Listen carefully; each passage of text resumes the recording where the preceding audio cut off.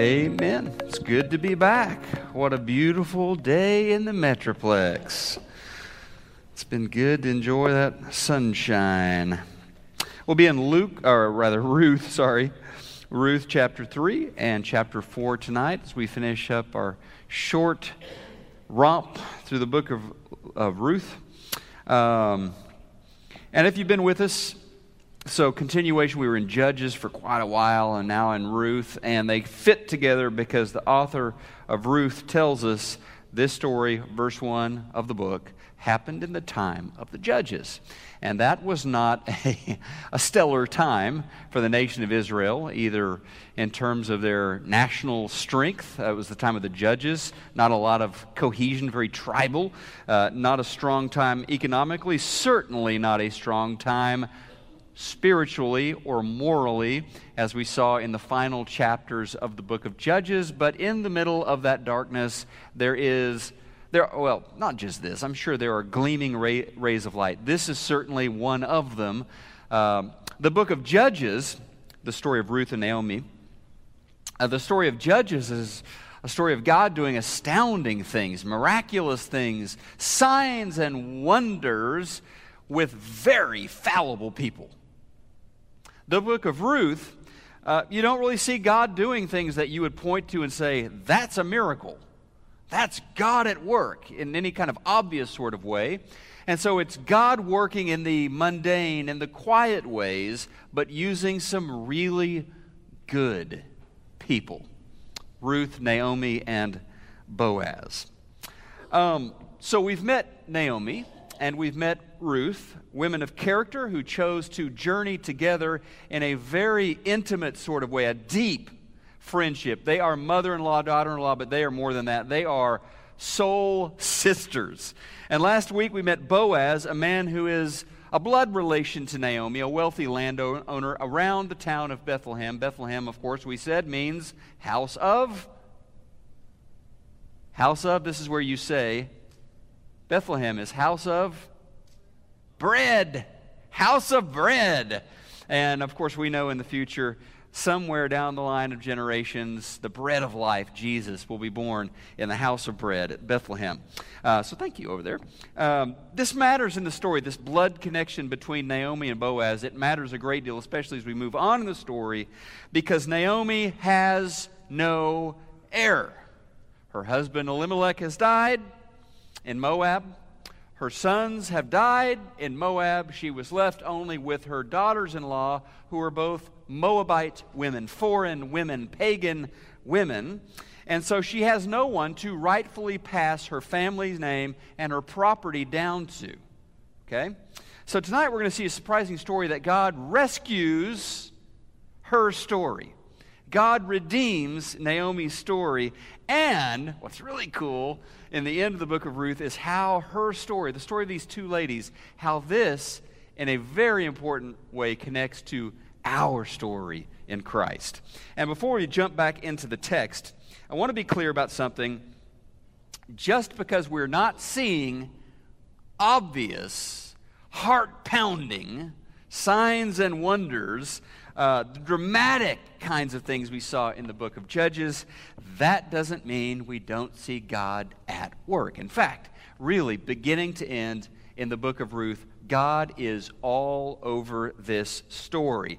God broke the famine that had forced the family of Naomi and Elimelech off to Moab. Ruth chapter 1, verses 6 and 7, when she heard in Moab that the Lord had come to the aid of his people by providing food for them, Naomi and her daughters-in-law prepared to return home from there. So God ended the famine there in Judea. The Lord was at work. In chapter 2, verse 20, Naomi praises God when Boaz enters into the story. She sees Boaz as quite literally a godsend. This wealthy landowner who is a kinsman redeemer, a relative of hers. This is providence. This is God intervening in her story, so he is at work there. And it is God who puts Boaz and Ruth together. It is God who leads Ruth to his fields, and actually Boaz is going to recognize that and talk about how kind God has been by sending Ruth into his life. So God is everywhere. God is everywhere in this story, certainly in the future that's going to come to us through Ruth and Boaz. But it's kind of funny, and this is what I was thinking this week. Kind of funny, kind of sad, but it's just the way it is, that in the daily rhythm of life, the monotony of life, when nothing big, either terribly bad or terribly good is happening, it's kind of funny, it's kind of sad how it is difficult for us to see God's hand. Are you with me? Like 5 years later, you're looking back. Okay, 10 years later, you look back on a time in your life and you're like, wow, I can't believe what God did there. How God sent us to that place. How God sent that person into our life. How God opened up that employment opportunity. How God put those neighbors beside our house. How God, you know what I'm saying? Right? It's easy to look back, or much easier to look back and say, God did that.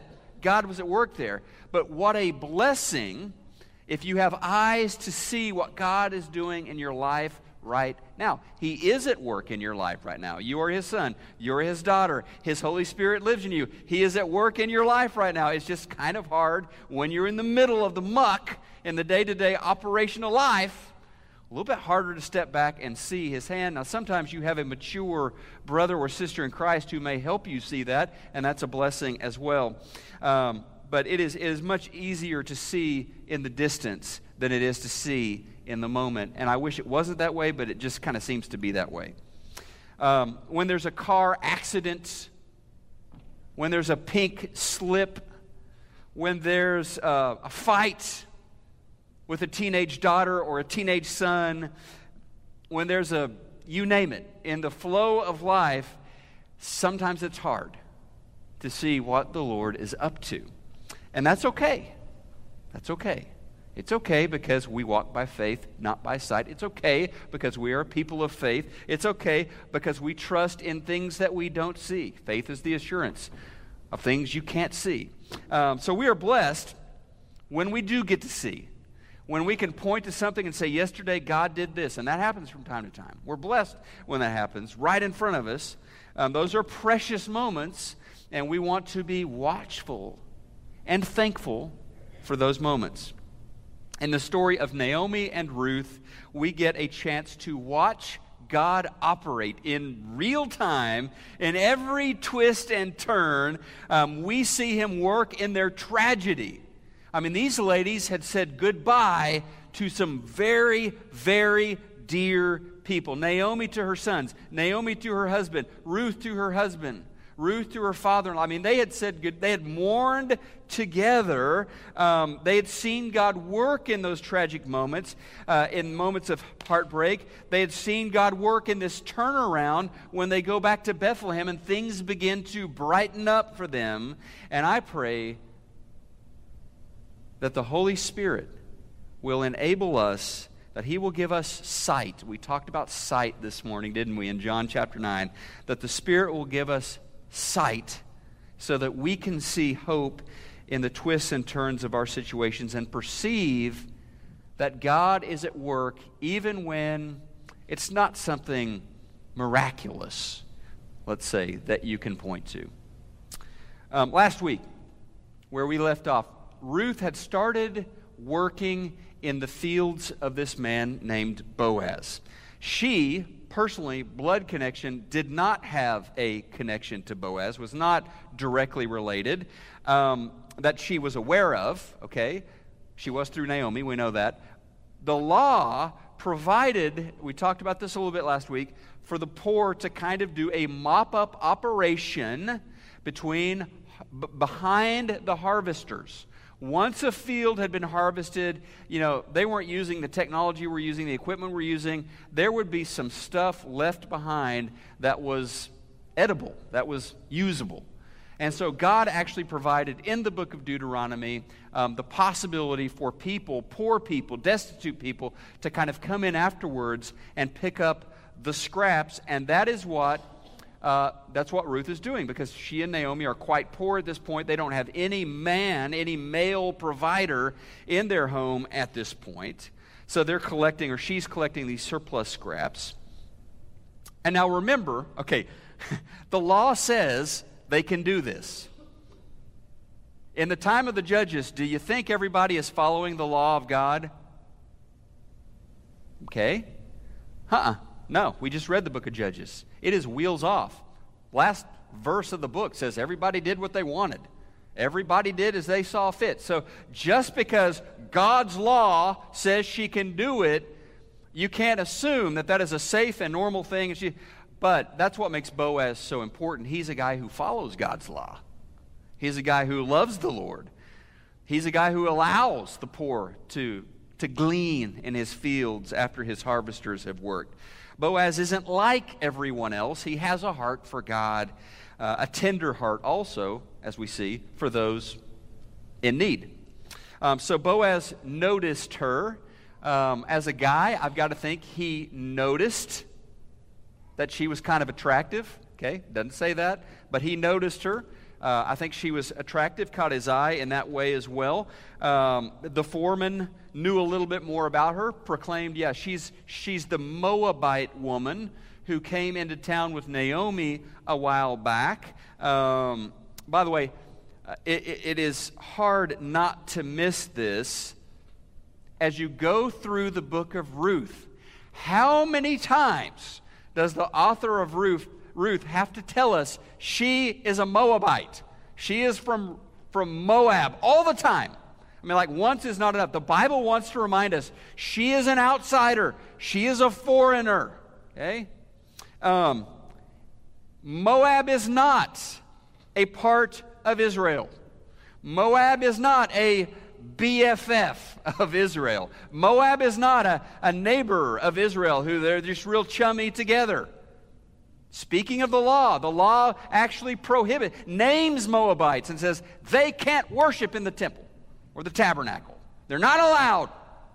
Ammonites and Moabites. Deuteronomy chapter 23. No Ammonite or Moabite or any of his descendants may enter into the assembly of the Lord, even down to the 10th generation. So, mark, asterisk, not good to be a Moabite.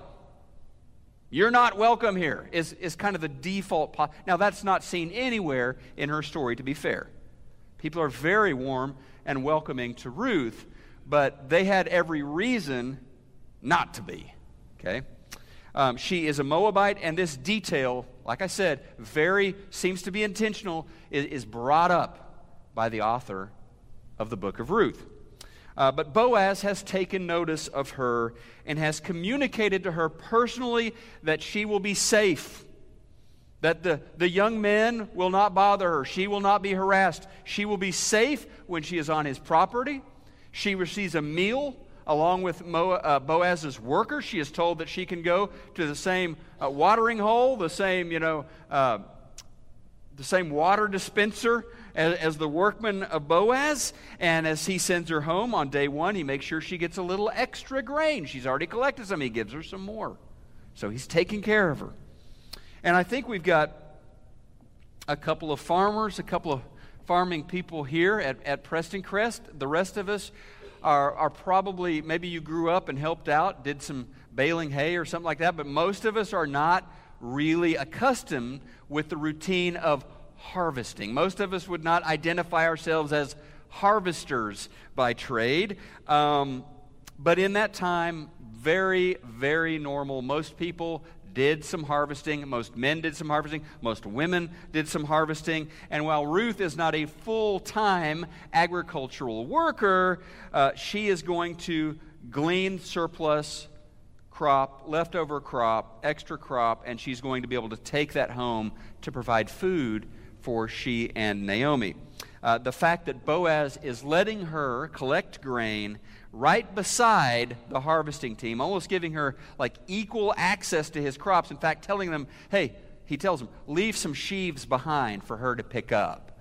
I mean, he's really going beyond the law. He is really making sure she has abundance there. So he also blesses her with his words. He speaks words of blessing. Chapter 2, verse 12, he is going to bless her. Now, while Ruth began her story as an outsider, as a Moabite, her nationality is that. In her journey, she will experience an identity change. I see Christian tones here. There's almost a new creation sort of thing happening, just a radical change in who she is as a person. We saw already in chapter 1, she has gone from being a Moabite pagan worshiper to being a Yahweh worshiper. Your God will be my God.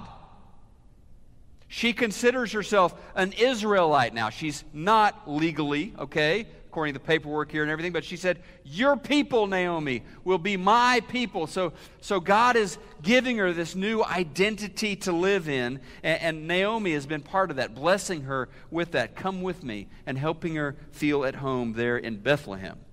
And her God is now the God of Naomi. It's the God of Israel.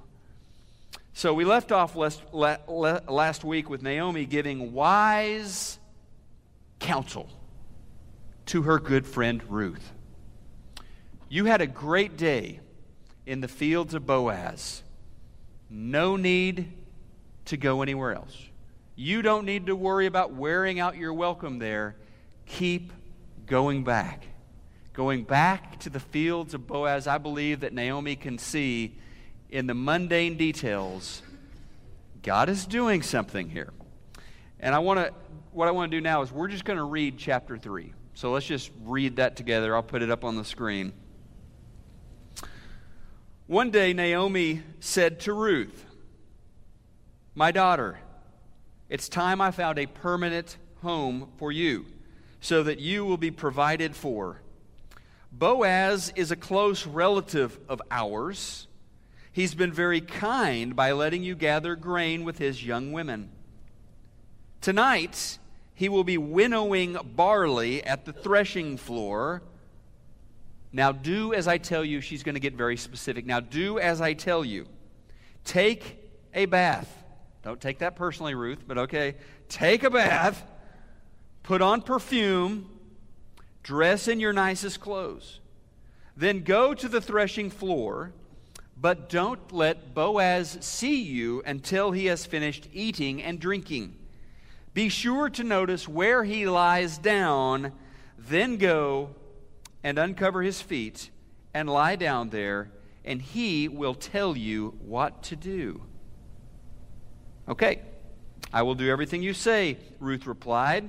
So she went down to the threshing floor that night and followed the instructions of her mother-in-law.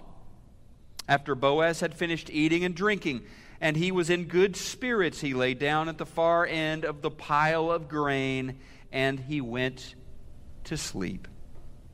Then Ruth came quietly, uncovered his feet, and lay down. Around midnight, Boaz suddenly woke up and turned over. He was surprised to find a woman lying at his feet. Who are you? He asked. I am your servant, Ruth, she replied. Spread the corner of your covering over me, for you are my family redeemer. The Lord bless you, my daughter, Boaz exclaimed. You are showing even more family loyalty now than you did before, for you have not gone after a younger man, whether rich or poor. Now don't worry about a thing, my daughter. I will do what is necessary, for everyone in town knows you're a virtuous woman. But while it's true that I am one of your family redeemers, there is another man who is more closely related to you than I am. Stay here tonight. In the morning I will talk to him. If he is willing to redeem you, very well. Let him marry you. But if he is not willing, then as surely as the Lord lives, I will redeem you myself. Now lie down there until morning. By the way, that's a proposal, okay? That's a Hebrew proposal. So Ruth lay at Boaz's feet until the morning, but she got up before it was light enough for people to recognize each other. For Boaz had said, "No one must know that a woman was here at the threshing floor." Then Boaz said to her, "Bring your cloak and spread it out." He measured 6 scoops of barley into the cloak and placed it on her back. Then he returned to the town. When Ruth went back to her mother-in-law, Naomi asked, "What happened, my daughter?"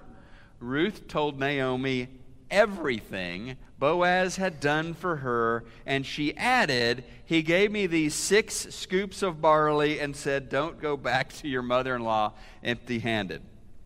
Then Naomi said to her, "Just be patient, my daughter, until we hear what happens. The man won't rest until he has settled things today." Okay. So Ruth, just kind of cutting to the chase, Ruth has offered herself in an intimate way to Boaz. How intimate, you ask? Don't know. But she is very obviously offering herself for marriage to Boaz. She has opened up, she has shared herself. What more could she have done? Boaz has made the decision to make her his wife. But there is this hurdle, this other guy. We aren't told a whole lot about him, but in the order of things, he would be the rightful person to potentially, or at least in front of Boaz in line to marry Ruth. So he needs to clear this hurdle. He wants to do everything right. And I think we do need to talk just a little bit about this, and I'll apologize up front. I'm not going to satisfy anybody with my explanation, but I'm going to talk a little bit about what exactly happened, because there are legitimate questions that night at the threshing floor. What went on? Ruth, we know what we're told, and I believe in going with the text. What the text says, you say. What the text doesn't say, we don't know. The text tells us she got bathed, she perfumed her body, she dressed up as nicely as she could. The text tells us that she snuck in, sneaks in, wait till he goes to sleep, go and kind of crawl in bed with him, uncover his feet. So we know that. We know that she remained near Boaz, but in the shadows throughout the evening as he's eating and he's drinking. Exhausted from a hard day's night, he just kind of falls exhausted there and sleeps there on the threshing floor. At some point, as we're told, she comes in, she uncovers his feet and slips in. Now, uncovering the feet, I am not an expert in Hebrew. It may very well mean she uncovered the feet, lay down there with his feet. I'm told it can be a euphemism for something more. But the text says in the middle of the night, this is what it says for sure, that Boaz was startled by Ruth. And this word, the root word here for startled, is the same word we get, oddly enough, for Samson's story when he grabs onto those columns in the temple of Dagon. Same root word. So probably she is initiating some sort of physical contact here in the middle of the night, hugging him, grabbing onto him. But whatever it is, he's like, whoa! He is startled. What's going on? Who is this? And the text tells us that. So it seems that he's awakened by her initiating some sort of physical contact. We don't know what that was. And then there's the strange line, right? You had to catch it in Ruth 3:4 when Ruth is about to leave the house and Naomi says, "Don't worry, he'll tell you everything you need to do." There's that line. So, the million-dollar question, what happened that night between Ruth and Boaz? Don't know. Beyond what we're told? Don't know. I got in trouble one time when I was teaching this text for even raising the question, but I don't think I'm raising the question. I think the text raises the question.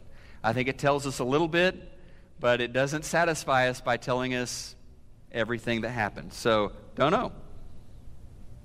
Completely platonic? That's what I think we would like to believe. Uncovered his feet, lay there. Kind of a marriage thing happens there, and sure, I'll marry you. Whatever your theory on what happened there, it's clear they are essentially engaged. Okay, for all practical purposes, the following morning they are engaged, and Boaz needs to finalize this, needs to legalize this by clearing the last potential kind of legal sort of obstacle there, and claiming his position as her kinsman redeemer. So, you are probably not satisfied? Great. That means I did a good job, because I don't think the text satisfies. I think it kind of raises questions, kind of makes us think. So the next morning, Boaz heads to town, heads to Bethlehem to seal the deal. Interesting description in chapter 4. I mean, people who are intrigued with legal, there are actually books written about this kind of thing, legal maneuvers of the ancient Semite cultures and how contracts were done. And there were different things. At one time, one man would literally put his hand inside the hip of the other man or inside the thigh of the other man to seal a deal. At this time, it's evolved to you trade sandals with the person you're doing a deal with. But those are all interesting questions. Chapter 4, they're going to trade sandals at the end of this deal. Don't have time to get into all of those kind of legal maneuverings of the ancient Israelite culture, but suffice to say, at the end, all parties, or the two parties, are in agreement. Obstacles cleared. Boaz can marry Ruth. The other man, he can't take on an additional wife. It's going to complicate things. He already has heirs, we're told that, and that's going to complicate potentially the situation with his heirs to his property. So he's like, no. You can, Boaz, you can marry her. And the village elders are there at Bethlehem, and so it's been duly witnessed, and they trade the sandal, and it's done. So Ruth and Boaz become man and wife. The village elders, it's really beautiful because we're reminded constantly that she is an outsider. She is a Moabite, but the village elders of Bethlehem are going to speak beautiful words of blessing over her and over this union. They pray and wish that she will be to Boaz like Rachel and Leah were to Jacob.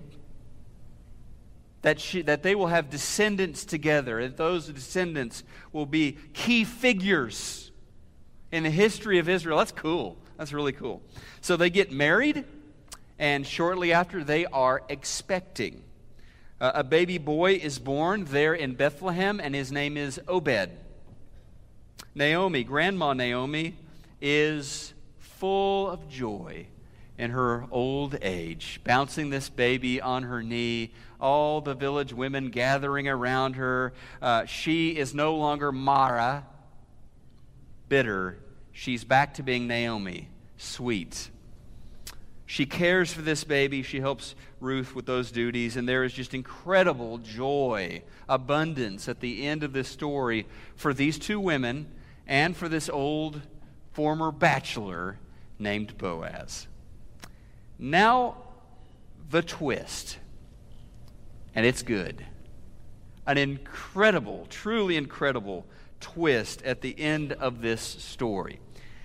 Because Obed, this baby boy, he is going to grow up, he is going to get married, and he is going to have a son named Jesse. Baby Jesse is going to grow up, baby Jesse is going to get married, and he is going to have a son, one of many sons, but one of his sons will be named David. Yes, that David. So it just kind of sends chills up my spine to think about how God is working in the story, because this Moabite woman, Ruth, she becomes the great-grandmother of King David. The line that we are told in the prophecies of the Old Testament, the kingly line that will last forever, starts right here. It goes through Ruth's womb. David, of course, is the first in the line from which Jesus will come. One day, a new baby, a new king, Jesus, will be born. in the town of Bethlehem. And this is interesting, just to kind of finish this up as we wrap up. As you flip into the first chapter of the New Testament, Matthew chapter 1, Ruth is there, which is pretty great. So she is in this genealogy that Matthew records leading up to Jesus. And it's interesting because it is a rare thing for a woman to be included in a Hebrew genealogy. She must be of some importance to be included.